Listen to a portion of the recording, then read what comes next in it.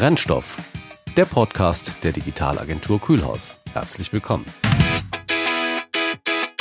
Im Gartner-Quadranten stehen Sie ganz oben. Die Ära des Content-Management-Systems haben Sie hinter sich gelassen. Wenn die Rede von Sitecore ist, dann reden wir von Customer Experience Plattform. Es geht nicht mehr um das Ob, sondern um das Was, Wann und Wie. Multi-Channel-Kommunikation, personalisiert, zugeschnitten auf einzelne Personen. Große Erwartungen werden dabei geweckt. Nun, wie sieht es in der Realität aus? Als Sitecore-Agentur hat auch die Kühlhaus AG in den letzten Jahren 3 Sitecore MVP-Auszeichnungen erhalten. MVP heißt Most Value Person. Einer davon, Stefan Graber. Mit ihm will ich heute über Sitecore sprechen. Hallo Stefan, ich grüße dich. Hallo, danke für die Einladung. Gerne. Erzähl doch mal unseren Zuhörern, wer du eigentlich bist und wo du herkommst und warum du jetzt als Sitecore MVP unterwegs bist. Ja, das ist eine längere Reise. Angefangen hat es mit einem Studium der Wirtschaftsinformatik. Da habe ich dann gemerkt, dass Entwicklung mein Ding ist und habe dann auch schnell für mich festgestellt, ich möchte auch irgendwas sehen. Also ging es Richtung Webentwicklung. Anfangs noch mit Java, habe dann über ein Praktikum in .NET reingeschnuppert und wusste dann, als ich dann im Studium fertig war, dass ich im Rahmen als Webentwickler im .NET-Bereich arbeiten wollte. Habe dann 2007 bei der Kühlhaus AG angefangen als Entwickler. Da war mein tägliches Geschäft praktisch morgens das Ticketsystem öffnen, schauen, was anliegt, Tickets abarbeiten. Habe mich dann spannend. Ja, jeder fängt mal klein an. Ja, habe ich im Laufe der Jahre habe ich dann immer mehr Verantwortung übernommen, mich auch weiterentwickelt. Heute ist so eine meiner Hauptrollen Solution Architect. Das heißt, ich bin technisch verantwortlich für Portale diverser Kunden.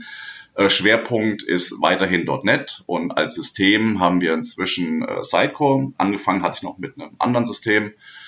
Ja, habe mich dann dort spezialisiert, habe an diversen Konferenzen teilgenommen, auch an der User Group, natürlich auch diverse Zertifizierungen abgelegt und bin dann 2019 und auch 2020 habe ich die Sitecore Technology MVP Auszeichnung erhalten. Ja, und bin heute einer von 3 deutschen Technology MVPs in Deutschland. Jetzt frage ich mich aber, warum bist du so begeistert von Sitecore? Was treibt dich da so an? Ja, was finde ich an Sitecore so spannend? Also Sitecore ist nicht nur ein CMS. Ich hatte erwähnt, ich hatte anfangs noch mit einem anderen CMS-System gearbeitet und dieses CMS-System, das war wirklich ein reines CMS-System. Also heißt, man kann Content pflegen, also heißt, man loggt sich ein, hat eine Seitenverwaltung, kann dort Inhalte anlegen und legt dort statische Seiten an. Und Sitecore ist nicht nur ein CMS, sondern Sitecore ist eine Plattform, kann man sagen. Eine Plattform, die natürlich auch einen CMS-Teil bietet, aber darüber hinaus noch viel mehr. Und ist natürlich dann auch aus Entwicklersicht spannender, wenn man nicht nur statische Seiten entwickelt, sondern diese ganze Thematik rund um Personalisierung abbilden kann. Was finde ich auch toll, vielleicht mal hier ein Bild. Angenommen, ich habe ein Polizeiauto aus Lego. Dann ist das Tolle an Sitecore, dass weil Sitecore so ein bisschen wie Lego ist, kann ich dort einzelne Bausteine, wenn der Kunde schon eine Spezialisierung möchte, ganz einfach austauschen. Also angenommen, das Polizeiauto aus Lego ist jetzt irgendwie grün und jetzt heißt, der Kunde braucht ein blaues, dann muss ich nicht komplett ein neues Auto quasi aufbauen, sondern wechsle einfach einzelne Bausteine, in Sitecore gesprochen Pipelines, die werden dann ausgewechselt und plötzlich habe ich ein blaues Polizeiauto. Wohingegen, wenn es wie Playmobil wäre, müsste ich halt komplett alles neu machen. Du hast Sitecore entdeckt als flexibles System. Und wie fühlt sich denn Sitecore so als Entwickler an? Also wenn du als Entwickler an Sitecore rangehst und die ersten Seiten entwickelst, was passiert da, dass du sagen kannst, es ist nicht nur von der Theorie her ein spannendes System, sondern auch bei der Entwicklung macht es irgendwie Spaß. Also das muss ja irgendwie miteinander einhergehen, sonst hätte sich das, glaube ich, jetzt mal nicht so begeistert, oder? Ja, also wichtig ist erstmal, dass wir die Wünsche des Kunden abbilden können. Das ist schon mal ein ganz wichtiger Punkt. Und halt dadurch, dass Sitecore, ich hatte das Bild Lego angesprochen, dadurch, dass es sehr flexibel ist, kann ich halt die Bausteine, die ich halt brauche, ansprechen. Und dadurch, dass es halt mit .NET und C# ist es eine Sprache, die auch sehr viel Spaß macht mit der Programmierung, Ich kann die Tools nutzen, die ich gerne nutze, also Visual Studio. Also ich hatte ja gesagt, im Studium, da hatte ich viel mit Java zu tun. Das hat mir nicht so viel Spaß gemacht. Ja, andere Java-Entwickler werden wissen, warum.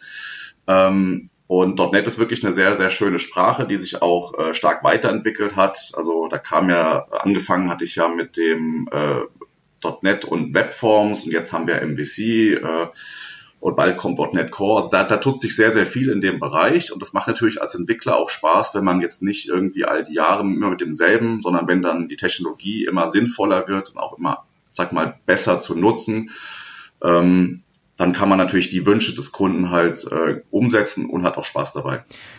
Okay, jetzt gehen wir mal ein bisschen weiter in Sitecore rein. Was Sitecore ja auszeichnet und warum viele Kunden sich für Sitecore entscheiden, ist ja die Personalisierung. Das ist ja einer der Hauptgründe, warum sie sagen, Mensch, Sitecore, da geht was. Genau, also es ist so, die meisten Kunden, die entscheiden sich tatsächlich für Sitecore nicht aufgrund des CMS-Parts, sondern tatsächlich, weil Sitecore halt noch diese sogenannte Experience-Plattform mitbringt. Das ist alles rund um digitales Marketing. Das heißt, da kann man Personalisierung machen, da kann man die jeweiligen Klicks auch entsprechend tracken, auswerten und messen und auch entsprechend dann den Content verbessern. Also dieses ganze Thema rund um, wir haben Personas, erkennen das, passen die Content an, das kann alles Sitecore gut abbilden. Tatsächlich ist es so, die meisten unserer Kunden starten erst dann mit dem Content-Management-Part. Klar, man muss erstmal eine Webseite irgendwo an den Start bringen, erstmal online gehen und dann guckt man, okay, jetzt habe ich meine Webseite am Start mit statischen Inhalten. Und jetzt geht's los mit der Personalisierung. Dann überlegt man sich, was macht denn Sinn? Welche Zielgruppen möchte ich denn ansprechen? Was für verschiedene Personas habe ich denn, die auf meine Webseite kommen und welche Inhalte wollen die konsumieren? Aber wenn man jetzt über Personalisierung spricht und man stellt sich vor, man hat jetzt eine größere Webseite gebaut mit viel Content, wie geht man denn da ran? Also ich meine, wir reden hier von On-Site-Personalisierung. Da gibt es ja eine Personalisierung, die man auf der Webseite machen kann. Das heißt, ich komme auf die Webseite drauf, sehe, dass jemand irgendwie sich im Sortiment Schuhe befindet und dann auf Tracking wechselt und ich zeige ihm auf der Startseite eben Tracking-Schuhe an. Oder Off-Site-Personalisierung, dass ich eben davon ausgehe, dass wenn ich von Sitecore wegspringe auf ein anderes System, das Sitecore Parameter übergibt, sodass ich dort weiter personalisieren kann. Was kann das Sitecore und wie einfach ist das denn zu bedienen, sodass man wirklich auch Marketeers direkt loslegen lassen kann? Also es sieht so aus, dass der Unterschied von Sitecore zu vielen anderen Systemen ist, dass es halt eine Plattform ist, die diverse Dinge schon mitbringt. Und eines dieser Bausteine ist auch die sogenannte XDB, also Experience Database. Das ist im Endeffekt einfach nur eine Datenbank, in der alle Kundeninteraktionsdaten gespeichert werden. Und das Schöne ist, es gibt auch die Möglichkeit, dass angenommen, der Kunde hat jetzt eine Nicht-Sitecore Microsite, zum Beispiel auf WordPress irgendwo, dann kann er sogar Interaktionen von Benutzern, die dort unterwegs sind, auch in der XDB speichern. Und der große Vorteil ist, wenn man eine gemeinsame Datenbank hat, in der alle Interaktionen erfasst sind, dass ich dann natürlich erkenne, wenn ein Benutzer sich auf gewissen Seiten bewegt, also das angesprochene Thema Schuhe, dass natürlich dann möglicherweise die Teaser, die ich habe, jetzt nicht irgendwelche Urlaubsreisen anteasern, sondern halt tatsächlich auf Schuhe oder Tracking-Schuhe entsprechend eingehen und dann fühlt der Kunde sich auch besser abgeholt. Und was das Personalisieren anbelangt, da gibt es natürlich mehrere Parameter, die man nutzen kann. Also Klassiker sind sowas, wo kommt der Benutzer her? Also angenommen, es ist ein Benutzer aus Amerika, da kann ich ganz andere Produkte natürlich bewerben, als wenn der Benutzer jetzt irgendwie aus China oder aus Europa ist. Das heißt also die Geo-IP kann man nutzen. Dann natürlich auch die Sprache, dass ich halt weiß, okay, was hat er für eine Sprache, damit er auch direkt das Richtige auch in seiner Muttersprache sieht, idealerweise. Und das geht halt bis dahin, dass ich halt an von gewissen Klickserien halt erkenne. Also Beispiel, ich gehe auf eine Webseite, rufe dort Rasierapparate auf, dann erkennt er natürlich dann nach einer gewissen Zeit, okay, ich habe momentan Interesse an Rasierapparaten, aber er kann es auch wieder verlernen, wenn ich auf dein angesprochenes Thema mit den Schuhen gehe. Dann zeigt er mir irgendwann keine Rasierapparate mehr an, sondern halt Schuhe. Und langfristig gesehen versucht man, gewisse Personas zu erkennen, weil die Idee hinter Persona ist halt, dass es eine Person ist, die ein gewisses Interesse hat. Zum Beispiel ist es ein Mann oder eine Frau, je nachdem kommt vielleicht dann kann man dann die Werbung gezielter ausspielen. Und wenn man jetzt sich mal die XDB nochmal als Kernstück, das habe ich jetzt rausgehört, dass die XDB ein Kernstück ist, wenn man die mal nimmt. Und du sagtest, dass man jetzt eine WordPress-Landingpage bauen kann und man die Daten, jetzt frage ich mal, welche Daten genau, kann man denn von der WordPress-Seite dann in die XDB speisen? Was ist denn das genau? Also konkret kann man einmal natürlich, dass er sich in einem Bereich, also im Prinzip kann man die WordPress-Seite über den Federated Experience Manager, so heißt dieses Produkt, was man nutzen kann in Sitecore. Dort kann man die Seite genauso tracken, wie wenn die Seite in Sitecore wäre. Das geht technisch über ein JavaScript, was geladen wird. Man kennt es ja von Google Analytics, geht ja im Prinzip genauso, weil es dort platziert ist. Man kann sogar Inhalte in Sitecore personalisiert auf dieser WordPress-Seite ausspielen. Was natürlich eine ziemlich tolle Sache ist für all die Kunden, die eben neben dem Sitecore-Portal noch diverse Umsysteme haben. Also angesprochene WordPress-Seiten oder jede andere Seite wäre denkbar, die halt natürlich dann vermutlich Stück für Stück auf Sitecore migriert werden. Allerdings meistens ist es halt so, Kunden, die halt mit Sitecore starten, die fangen erst dann mit einer Seite an und dann geht's halt im Laufe der Zeit, wird immer mehr nach Sitecore migriert. Und jetzt für unsere Kunden, wie einfach ist das denn? Also wenn ich jetzt sage, ich will das genauso machen, wie einfach ist das denn jetzt für einen Kunde, das zu beherrschen und das auch zu tun, letzten Endes? Also es ist eigentlich nicht sehr schwierig. Also man loggt sich in Sitecore in das Portal ein. Also es gibt da auch so eine wir nennen das Backend-Ansicht oder nennen wir es Redakteursansicht, wo halt die Redakteure und Marketeers sich entsprechend einloggen können und können dort dann entsprechend neben der Seitenpflege auch diese Tracking-Snippets konfigurieren, platzieren und entsprechend dann aussteuern. Also es muss natürlich auch die Zielseite das Ganze auch erlauben. Klar, man kann nicht einfach irgendwelche Seiten nehmen und dort irgendwelche JavaScript-Snippets platzieren, aber das ist technisch nicht schwierig und kann dann dort halt dann direkt starten. Okay, technisch nicht schwierig, Monatarbeit, Wochearbeit? Wie lang braucht es? Es ist eher im Stunden- bis maximal Tagesbereich, je nachdem natürlich, wie viele Seiten man anbindet, aber das ist nicht sehr problematisch. Ja. Viel wichtiger ist dann später, also viele fangen an natürlich erstmal zu tracken, aber man muss auch hinterherkommen mit der Auswertung, weil es bringt natürlich nichts, wenn ich irgendwie Daten sammle, aber gar nicht reinschaue, was denn das Ergebnis dieser Daten ist. Ja, das stimmt. Letzten Endes, also ich habe rausgehört, was Sitecore dann da bietet, ist letzten Endes ein Dashboard, dass ich die Möglichkeit habe zu tracken, was passiert eigentlich mit den Nutzern auf meinen Seiten auf Sitecore oder den Umseiten, Landingpages, die ich drumherum gebaut habe, und kann dann letzten Endes messen, wie sie sich verhalten und das wiederum ableiten auf meinen Content und den Content entsprechend ausspielen. Jetzt ist so habe ich es rausgehört. Jetzt ist die Frage mit den weiteren Umsystemen. Ja, wir reden ja nicht nur von WordPress. Also wie einfach oder wie offen ist denn das Sitecore, wenn ich jetzt zum Beispiel auch mein ERP einbeziehen will, meine CRM-Daten mit einbeziehen will oder auch meine Produktdaten mit einbeziehen will? Wie einfach ist das? Oder ist es schwieriger? Wie offen ist der Sitecore?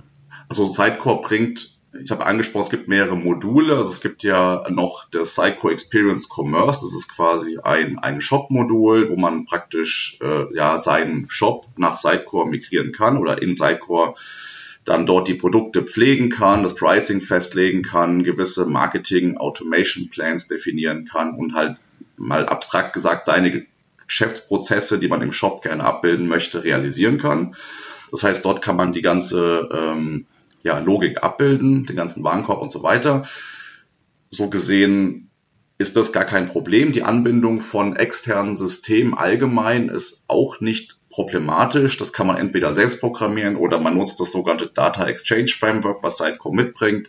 Da kann man dann in Sitecore konfigurativ Anbindungen an diverse Umsysteme, das heißt jetzt ein ERP-System, PIM-System, DAM, also da ist Sitecore sehr flexibel. Generell muss man sagen, Sitecore setzt ja auch auf .NET und in .NET ist natürlich generell, weil es problemlos möglich, externe Systeme über Web-Services anzubinden. Welche Systeme hast du bereits angebunden, mal so aus dem Nähkästchen geplaudert? Die Frage ist eher, was habe ich noch nicht angebunden? Also wir haben im Grunde natürlich im Rahmen diverser Projekte haben wir schon mit vielen verschiedenen Systemen zu tun gehabt, sei es jetzt irgendwie ein Microsoft Dynamics, ein Salesforce, dann PIM-Systeme, DAM-Systeme. Also da hat jeder Kunde natürlich seine eigene Landschaft. Es ist ja auch häufig so, dass der Kunde, wenn er auf uns zukommt mit der Bitte, deren aktuelle System auszutauschen. Wir empfehlen eben nicht alles auf einmal zu machen, weil das auch einfach zu viel ist, sondern es ist häufig so, dass man halt anfängt, okay, wir platzieren erstmal die Sidecore, gehen mit der Webseite online und dann werden Stück für Stück die bestehenden Systeme entweder aktualisiert oder angebunden. Und natürlich wird nicht alles auf einmal ausgetauscht. Das geht ja auch meistens nicht mit diesem Big Bang. Also wenn man sagt, man tauscht wirklich alles komplett aus, sondern es ist eher halt so ein Austausch im Laufe der Zeit. Und dementsprechend ist es so, dass wir halt Stück für Stück die Systeme halt nacheinander anbinden, möglicherweise auch mal neue Systeme aufsetzen parallel, die dann halt genutzt werden. Also wir haben jetzt gerade ganz konkreten Kunden, der ist gerade dabei, von SAP auf Salesforce zu wechseln und momentan werden halt in Sidecore die Daten von SAP verwendet. Natürlich dann, sobald die Umstellung erfolgt ist, werden dann die Daten von Salesforce verwendet. Bevor ich jetzt weiter auf die Zukunft von Sidecore eingehe, würde ich gerne noch ein bisschen über deine persönliche Erfahrung reden. Also du bist ja jetzt schon länger Sidecore-Entwickler und Solution-Architekt.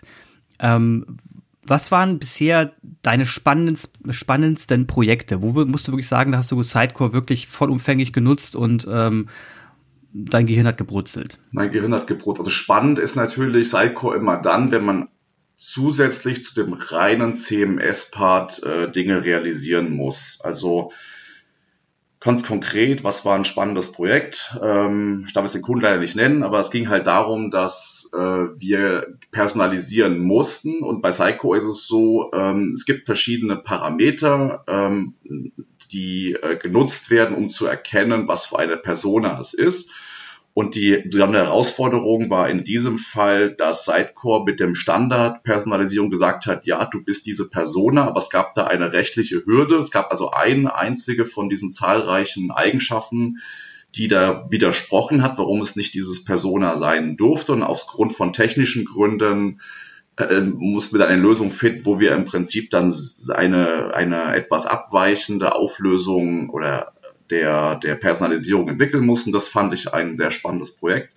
Generell ist es auch immer toll, wenn man diverse Umsysteme zu berücksichtigen hat und anzubinden hat, weil dann halt Herausforderungen entstehen, wie es kommen die Daten, kommen die überhaupt, was mache ich, wenn die Daten nicht kommen, jetzt muss ich Daten irgendwo weiterschieben, was ist, wenn das Zielsystem nicht funktioniert. Das sind so besondere Herausforderungen, die halt in der echten Welt auf einen zukommen, die man vielleicht am Anfang noch nicht so auf dem Schirm hat, weil man halt denkt, alles ist da, aber was ist, wenn nicht alles da ist? Jetzt habe ich als Kunde zumindest verstanden, dass Sidecore ein ziemlich ausgeklügeltes System ist, dass ich damit eigentlich alle Touchpoints bedienen kann durch offene Schnittstellen, dass ich meine Umsysteme im Backend einbeziehen kann, mein DAM, mein PIM, mein ERP, mein CRM und so weiter.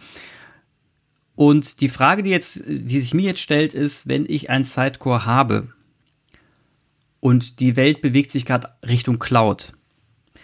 Wie stellt sich das Sidecore auf? Kann ich Sidecore auch on-prem, also auf meinen Servern in meinem Laden hosten oder bin ich dazu verdammt, auf jeden Fall in die Cloud zu gehen? Also Sidecore bietet alles an. Also man kann sowohl, also on-prem ist ja das klassische Hosting, das bietet Sidecore auch heute noch an. Seit ein paar Jahren ist es auch möglich, in die Cloud zu gehen. Das ist auch so ein Trend der letzten Jahre, den Sidecore natürlich auch irgendwo als Ziel erkannt hat. Es gibt da verschiedene Möglichkeiten, wie man in die Cloud gehen kann, also on-prem oder mit IaaS, also Infrastructure as a Service, ist quasi das Gleiche. Das geht schon seit vielen, vielen Jahren und seit einigen Jahren geht auch die Möglichkeit mit Plattform as a Service in die Cloud zu gehen. Das ist das, was momentan viele Kunden machen und Sidecore arbeitet momentan daran, dass Sidecore auch als Software as a Service genutzt werden kann, sprich ich rufe einfach nur eine URL auf, also ich kaufe Sidecore, rufe eine URL auf und es ist im Grunde dann für mich da. So ähnlich wie man es auch von anderen Anbietern kennt, ein Dynamics zum Beispiel oder auch ein Salesforce.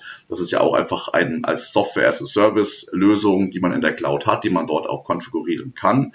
Und das ist natürlich ein spannendes Ziel, was bedeutet natürlich einiges an der aktuellen Struktur von Sidecore nochmal überarbeitet werden muss, weil natürlich jeder Kunde seine eigenen Anpassungen notwendig hat. Und ein großes Buzzword in dem Kontext ist Headless. Das bedeutet einfach, dass die Kernfunktionalität von Sidecore und die spätere Darstellung getrennt werden. Also es ist nicht mehr fest gekoppelt, dass Sidecore am Ende des Tages HTML aussteuert, das dann über einen Browser konsumiert werden kann, sondern es kann ganz verschiedene Darstellungen geben, also beispielsweise auch irgendeine JavaScript-Applikation, wo das dargestellt oder JSON, also gibt ganz, ganz verschiedene Ziele, wie ich das dann später nutzen kann und auch bin da sehr, sehr flexibel. Und das ist ein wichtiger Schritt, um zu Software as a Service irgendwann mal zu kommen. Ich habe eben das Wort verdammt gesagt, also dass die Kunden verdammt sind, in die Cloud zu gehen. Die Frage ist jetzt, sind sie denn das überhaupt? Nein, sind sie nicht. Also, oder welche Vorteile ergeben sich denn daraus, wenn sie in die Cloud gehen? Also der große Vorteil der Cloud ist natürlich, dass man muss nicht irgendwo Hardware irgendwo kaufen oder langfristige Verträge mit Hostern abschließen. Also meistens laufen die ja 1 Jahr, 2 Jahre Mindestlaufzeit. In der Cloud kann man ja Systeme sich provisionieren, nennt man das. Das heißt, man hat dann tatsächlich eine Maschine oder eine Ressource in der Cloud und diese kann man dann nutzen, wenn man sie braucht und dann entsprechend auch wieder freigeben und dann nichts mehr zu zahlen. Also ich habe diese Kostenflexibilität. Und das andere ist natürlich, es gibt häufig den Fall, dass diverse Kunden halt zu gewissen Zeiten sehr viel Traffic erwarten, weil beispielsweise eine Messe stattfindet oder weil ihr Geschäftsmodell so ausgelegt ist, zu bestimmten Zeiten sehr viel los ist. Dann macht natürlich die Cloud auch Sinn, weil dort kann ich dann elastisch quasi mein System skalieren. Das heißt also, wenn ich plötzlich viel Traffic habe, wird automatisiert ein weiteres System aufgesetzt. Der Traffic wird verteilt und die Webseite bleibt stabil. Also das ist ein riesengroßer Vorteil der Cloud. Anderes großer Vorteil war, ich sage bewusst war, weil jetzt muss man aufpassen, war, dass man einfach sagen kann, okay, ich mache eine Georeplikation, also wenn ich ein System in Europa habe, jetzt mache ich einen neuen Standort auf in Amerika, dann ist es technisch zwar möglich, das System einfach rüber zu skalieren. Problem ist heutzutage das Thema Datenschutz natürlich. Ja, da muss man natürlich aufpassen, von wo nach wo kann man skalieren. Das geht natürlich in gewissen Regionen, kann man, also innerhalb von Europa natürlich ist es unproblematisch. Wenn man jetzt irgendwo, nach Amerika, China, also da gibt es natürlich genügend Beispiele, wo man einfach aufpassen muss, wo die Daten liegen.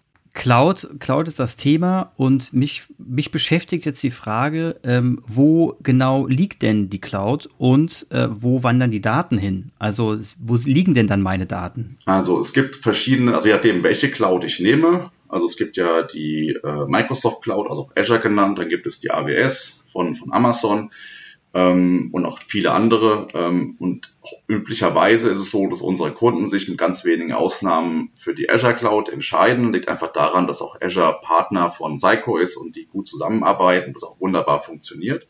Deswegen wäre auch hier meine Empfehlung eher zur Azure Cloud, aber falls da ein Kunde gute Erfahrungen mit anderen gemacht hat, kann man auch andere Anbieter nehmen. Und diese Anbieter haben verschiedene Rechenzentren. Und diese Rechenzentren, die sind halt über die ganze Welt verteilt. Da kann man auf den jeweiligen Seiten auch gucken. Und man kann sich bei diesem sogenannten Provisionierungsschritt, kann man sich dann entscheiden, welches Rechenzentrum man haben möchte. Und dort werden dann die Daten auch gespeichert, sofern man die Daten lokal dort speichert. Man kann natürlich auch, manche Kunden haben das, die speichern die Daten nicht dort, sondern die haben halt irgendwie auch einen eigenen Server bei sich und biegt im Grunde, das wird das angesprochene Lego-Beispiel, da wird die Datenspeicherung nicht in Sycor lokal auf dem Server, sondern die wird halt dann beim jeweiligen Kunden im eigenen Rechenzentrum entsprechend abgelegt. Also da kann man flexibel auch auf die Wünsche des jeweiligen Kunden, auch die Daten, also die rechtlichen Bestimmungen auch reagieren. Okay, das heißt, ich kann die Vorteile von Cloud nutzen und trotzdem bin ich datensicher, weil ich die Daten letzten Endes bei mir speichern kann, weil Sidecore headless wird oder headlesser wird. Noch sind sie es nicht vollends, aber dass sie in die Richtung hingehen und dadurch eben in der Lage bin, meine Daten durch einen Prozess in Sidecore reinzuschleusen. Ja, also das Headless bezieht sich im Grunde auf die Darstellung, wo die Daten gespeichert werden, ist davon losgelöst. Die Datenspeicherung, da habe ich halt als Entwickler natürlich Kontrolle drüber, indem ich halt sage, okay, angenommen, ich möchte jetzt, warum auch immer, nicht die XDB nutzen, kann ich auch nicht die Sidecore XDB, sondern nehme halt die Schnittstellen und programmiere da, also das Ganze ist dann über Dependency Injection, ist es dann relativ gut zu lösen, wo man einfach sagt, okay, nehme nicht die Standardkonnektoren von Sidecore, sondern im eigenen und speichere die Daten, wo immer ich möchte. In der Regel ist es so, dadurch, dass die meisten unserer Kunden unter EU-Recht gut leben können oder mit EU-Recht, ist es so, dass die halt dann ihr Rechenzentrum in, ich glaube Amsterdam ist das, oder Nähe von Amsterdam, dieses West-EU-Rechenzentrum von der Azure Cloud. Und dort werden dann auch dann die Daten abgelegt und natürlich kommt dann auch keiner so ohne weiteres ran. Ich will mal kurz auf Azure Cloud eingehen. Sidecore ist ja jetzt .NET-Technologie und somit auch sehr, sagen wir, Microsoft-freundlich von der Technologie her. Und gibt es irgendwelche Vorteile? Ich meine, man kennt jetzt die Azure Services, ne, die es gibt, Beispiel Cortana oder was auch immer, was für andere Services, ja mehr viele Services, die sie haben. Habe ich Vorteile, wenn ich Sidecore in der Azure Cloud habe und diese Services, diese Azure Services ansprechen will und mit integrieren will, als wenn ich in der AWS Cloud unterwegs bin? Oder ist das eigentlich egal? Der einzige Vorteil ist Latenz. Also ist natürlich klar, wenn ich jetzt irgendwo sage, ich bin in West-EU zum Beispiel als Standort, dann sind natürlich die Ressourcen, die ich dann konsumiere, sind auch in West-EU. Das heißt, die sind dann irgendwo dem Rechenzentrum über lokale Verbindungen erreichbar. Ich kann natürlich auch Dienste konsumieren, wenn ich in der AWS Cloud bin, die dann irgendwo in, sagen wir mal, Berlin sitzt als Beispiel. Und die Anbindung ist ja gar nicht so schlecht zwischen den großen Rechenzentren. Da gibt's ja genügend schnelle Verbindungen. Und es ist so, dass ich das machen kann. Das ist technisch gar kein Problem, allerdings möglicherweise mit Verzögerung rechnen muss. Wichtiger ist eher, dass die Datenbank, dass die natürlich im gleichen Rechenzentrum liegt, idealerweise wie dort, wo mein Websystem liegt, damit einfach dort die Verbindung, weil es ist häufiger so, dass irgendwelche Daten geschrieben werden, wobei das auch nicht mehr ganz so stimmt im heutigen, weil man immer mehr asynchron macht, dann ist es nicht mehr ganz so wichtig. Aber tendenziell versucht man natürlich schon, dass die Infrastruktur zusammenliegt, weil es einfach dann ja geringere Latenzen und das heißt für den Kunden, die Website ist einfach schneller. Okay, also das heißt letzten Endes ist es eigentlich egal, man hat mit Azure eben den Punkt, dass man bei Microsoft ist, Microsoft mit Daten als Firma kein Geld verdient, sondern mit Infrastruktur und Amazon eben da anders tickt. Das heißt, jeder Kunde muss für sich selbst entscheiden, zu wem er jetzt gehen will. Wenn wir weiter in die Zukunft schauen, dann hat Sidecore eine Vision, was künstliche Intelligenz angeht. Ne? Der Einsatz von Algorithmen, Machine Learning ist hier ein Begriff oder Natural Language Understanding, das heißt, dass man auch wirklich die Texte, den Content, den Sinn des Contents extrahieren kann und daraus eben Rückschlüsse zieht. Wie weit ist hier Sidecore eigentlich und was steht da so auf der Roadmap? Sidecore hat natürlich da auch große Pläne. Ich meine, das Buzzword AI oder Künstliche Intelligenz, dem kann natürlich kein Anbieter irgendwo den Rücken kehren. Es gibt heute schon die Möglichkeit über Cortex, das ist das Produkt von Sidecore für eine Machine Learning Lösung, wo man gewisse Logiken implementieren kann, die dafür sorgen, dass am Ende des Tages dem Benutzer besserer Content ausgesteuert wird. Ein gutes Beispiel dafür ist Netflix vielleicht, ja, die nutzen ja sowas auch, dass man einfach gewisse Serien schaut und natürlich dann diese Machine Learning Lösung dann herausfindet anhand des Benutzerverhaltens, was denn mögliche nächste Serien oder Filme sind, die der Benutzer vorgeschlagen bekommen soll, damit er einfach sagt, ja genau, das ist meins. Und das ist natürlich ein Thema, das auch bei Sidecore auf der Agenda steht. Wie gesagt, im Cortex gibt es schon eine Lösung. Die nächsten Sachen, die jetzt mit Sidecore 9.3 kommen sind, ist eine gewisse Personalization Automation, genau, so ist der Begriff, wo man dann einfach sagen kann als Benutzer, ich muss jetzt nicht mehr als Redakteur selbst entscheiden, nach welchen Regeln denn ein Benutzer gewissen Content sieht. Machen wir mal ein Beispiel. Ich habe einen Teaser, ich habe jetzt redaktionell 20 verschiedene Möglichkeiten, dort dem Benutzer Inhalte anzuzeigen. Und jetzt kann ich natürlich als Redakteur hingehen, kann sagen, wenn der Benutzer aus Deutschland, dann macht diesen Inhalt, wenn er aus Kanada, macht diesen Inhalt und habe halt dann so gewisse Regeln, das natürlich auf Dauer sehr mühselig ist, das Ganze auch zu konfigurieren, auch zu überprüfen, stimmt das denn überhaupt, zeige ich das Richtige an. Und Sidecore bietet ab der Version 9.3, also wir sind inzwischen bei der Version 10.0, bietet Sidecore an, dass man das Ganze auch so machen kann, dass man Sidecore einfach sagen kann, hier sind die 20 möglichen Content-Inhalte, entscheide selber, welchen dieser 20 er sehen soll. Das ist natürlich für den Redakteur sehr bequem. Das heißt, er muss sich nicht damit beschäftigen, sondern Sidecore wertet es einfach aus. Man muss natürlich dazu sagen, das ist eher was für Kunden aus dem B2C-Bereich mit viel Traffic, weil das System muss natürlich erstmal lernen. Also ich kann nicht davon ausgehen, nur weil ich 20 Benutzer habe, dass die richtigen Inhalte kriegen. Wenn ich jetzt 20.000 Benutzer habe oder noch mehr, dann ist natürlich die Sache ganz anders. Dann kann das System im Laufe der Zeit lernen, anhand von diversen Kriterien, welcher Content denn für den aktuellen Benutzer vermutlich am relevantesten ist. Also Cortex heißt die Technologie, die Sie dahinter, den Algorithmus, den Sie verwenden. Und ich habe jetzt verstanden, dass es ab 9.3 geht, aber wir sind bereits bei Sidecore 10.0, ne? Genau, also Cortex kam schon mit 9.1, glaube ich. Jetzt dieses automatisierte Personalisieren kam in 9.3. Genau, und wir sind jetzt seit, sagen wir heute ist Freitag, glaube seit gestern oder vorgestern, also ganz frisch kam jetzt die Version 10.0 raus. Und mit dieser Version wurden natürlich dann auch diverse Dinge auch verbessert. Da gehen wir jetzt drauf ein. Sidecore 10.0. Und zwar, ich finde ja das Backend von Sidecore, also jetzt mal Hand aufs Herz, ne? Ich denke da so ein bisschen an Windows 95 und denke mir mal, dass sie da hoffentlich jetzt was gemacht haben, weil das war jetzt mal überflüssig. Viele Kunden haben sich beschwert, dass das Backend von Sidecore einfach grauenhaft ist. Ja, also auch schon optisch und von der Bedienung her. Was hat denn Sidecore jetzt da gemacht, damit endlich mal sich auch ein Marketeer wohlfühlt in so einem System? Also grauenvoll ist natürlich immer Ansichtssache, ja. Also es sieht so aus, dass natürlich das Backend, wie es aufgebaut ist, schon seit vielen, vielen Jahren. Ich habe angefangen, oh Gott, ich weiß gar nicht, wann ich angefangen habe, mit Version 6.5 war meine erste Prüfung, die ich abgelegt habe. Und es hat sich seitdem zugegebenerweise nicht groß geändert. Es gab da mal so ein kleines Facelift, aber im Endeffekt ist es im Großen und Ganzen gleich geblieben.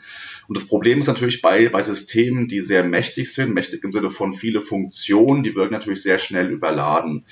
Und da hat sich jetzt Sidecore überlegt, einfach mal komplett das Ganze neu zu designen. Das Buzzword dazu ist Horizon. Das ist im Prinzip eine neue Oberfläche, wie Inhalte zukünftig gepflegt werden können. Da kam jetzt mit den vergangenen letzten Versionen kamen erste Vorabversionen raus. Jetzt ist Horizon mit der Version 10.0 hat sie jetzt gewisse Limitierung. Also es war zum Beispiel mit der 9.3 noch nicht multisite-fähig und multilanguage-fähig. Das ist also jetzt mit der Version 10.0 möglich und wird natürlich dann auch zukünftig immer interessanter für unsere Kunden. Wir müssen jetzt prüfen, wie gesagt, die Version ist noch ganz neu. Ob sie tatsächlich schon für den produktiven Einsatz für Horizon geeignet ist, aber das ist natürlich da, wo die Reise hingeht. Das heißt, da fehlen jetzt möglicherweise noch ein paar Customizations, die man einfach braucht. Also es ist ja so, dass unsere Kunden nicht einfach nur mit dem Standard-Interface arbeiten, sondern gibt es halt gewisse Erweiterungen, die wir einfach dann dort mit reinnehmen wollen. Natürlich möchte der Kunde auf nichts verzichten, wenn er auf Horizon wechselt. Aber das ist auf jeden Fall die Zukunft und dieses ist natürlich deutlich moderner und ansprechender. Es ist jetzt schade, dass wir kein Bild zeigen können, aber es ist... Ja, aber ich wollte gerade sagen, bemühe dich doch mal deiner Bildsprache.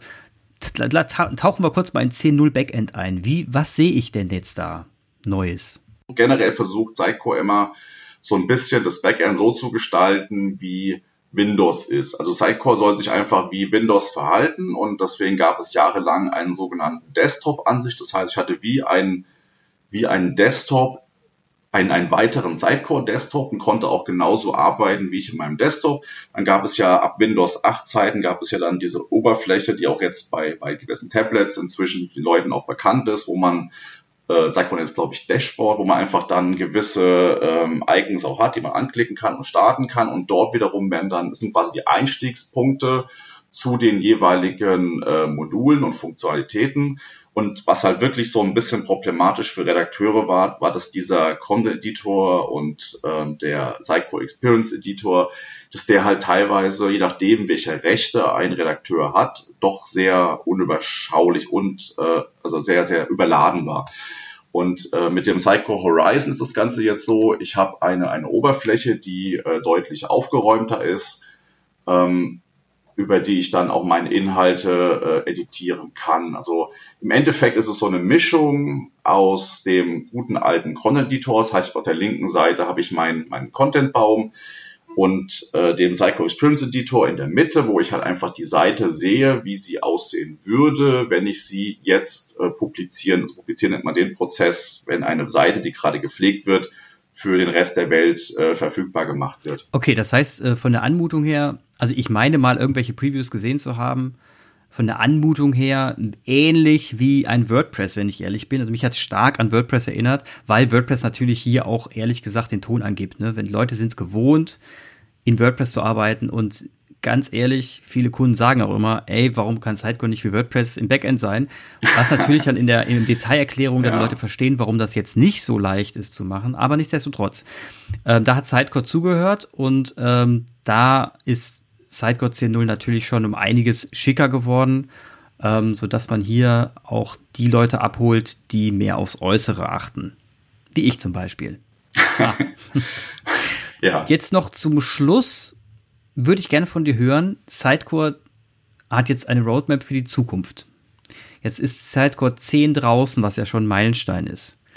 Wo geht's denn jetzt? Und ich nehme jetzt mal sagen wir mal ein Jahr hin, nehmen wir jetzt mal als Zeithorizont. Wo geht's denn jetzt hin, die Reise? Wo legt Sidecore jetzt seinen Fokus? Also ein Jahr finde ich zu kurz. Lass uns mal 5 Jahre nehmen. Einfach deswegen, weil natürlich ein Jahr ist, da passiert natürlich vielen Details, aber die großen Ganzen. Also wo geht die Reise von Sidecore hin? Also Cloud ist gesetzt, also es geht alles mehr Richtung Cloud. Der Grund dafür ist, dass viele Funktionalitäten, gerade dieses ganze Thema rund um AI, das geht gar nicht irgendwo lokal oder on-premise, weil die Rechenleistung hat man nicht. Das heißt, alle Dienste, wir haben noch gar nicht gesprochen über das Sidecore Content Hub, das ist also auch ein weiteres größeres Modul von Sidecore, wo man die ganzen Inhalte, die man später mal auf der Webseite einpflegen und anzeigen möchte, wo man die irgendwie sammeln kann, bearbeiten kann und so weiter. Das sind alles Cloud-Dienste.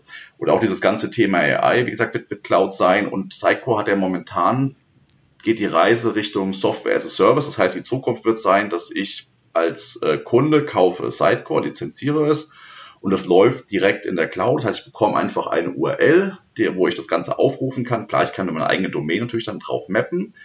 Und dort wird dann Sidecore laufen, ohne dass ich mich irgendwo um das ganze Thema Hosting und so weiter kümmern muss. Und wichtig ist natürlich dann, ich möchte natürlich meine eigenen Inhalte, also sprich, ich möchte meine eigene CI und so weiter, meine eigenen Funktionalitäten haben. Die werden dann abgebildet in einem über Headless angebundenen Container. Das kann in verschiedenen Technologien realisiert sein. Da war in den letzten Jahren JSS, also das heißt Sidecore JSS, also mit JavaScript war das eine Möglichkeit. Jetzt mit Sidecore 10 geht es auch über ASP.NET Core. Es gibt noch ein paar andere Möglichkeiten. Das heißt, ich habe dann eine Webseite, die einfach läuft, ja, wo ich mich nicht um das Hosting-Thema groß rumschlagen muss. Klar, meinen eigenen Code muss ich auch noch irgendwo hosten. Die Entwickler, die arbeiten headless mit dem System. Ein anderes großes Stichwort, was jetzt kommt mit Sidecore 10, ist Docker.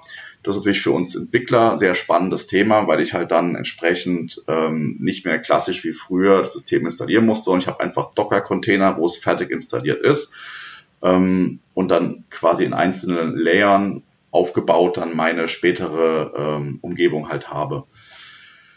Ja, was geht noch? Immer mehr geht natürlich Richtung Multi-Site, Multi-Language, dann verschiedene Kanäle, wo ich es halt aussteuere. Das sind wahrscheinlich so die großen Dinge, an denen Sidecore arbeitet. Commerce haben wir auch nicht groß drüber gesprochen. Das ist natürlich immer ein größerer Bestandteil von Sidecore. Das heißt, das Commerce-System, das hat Sidecore vor einigen Jahren von Microsoft erworben, den guten Commerce-Server, hat das Produkt aufgebohrt und komplett nach Sidecore migriert und ist jetzt dabei, diverse Funktionalitäten, also so ein Thema muss natürlich erstmal wachsen vom Umfang her, zu erweitern, so dass es halt für verschiedenste Anwendungsfälle im Markt genutzt werden kann.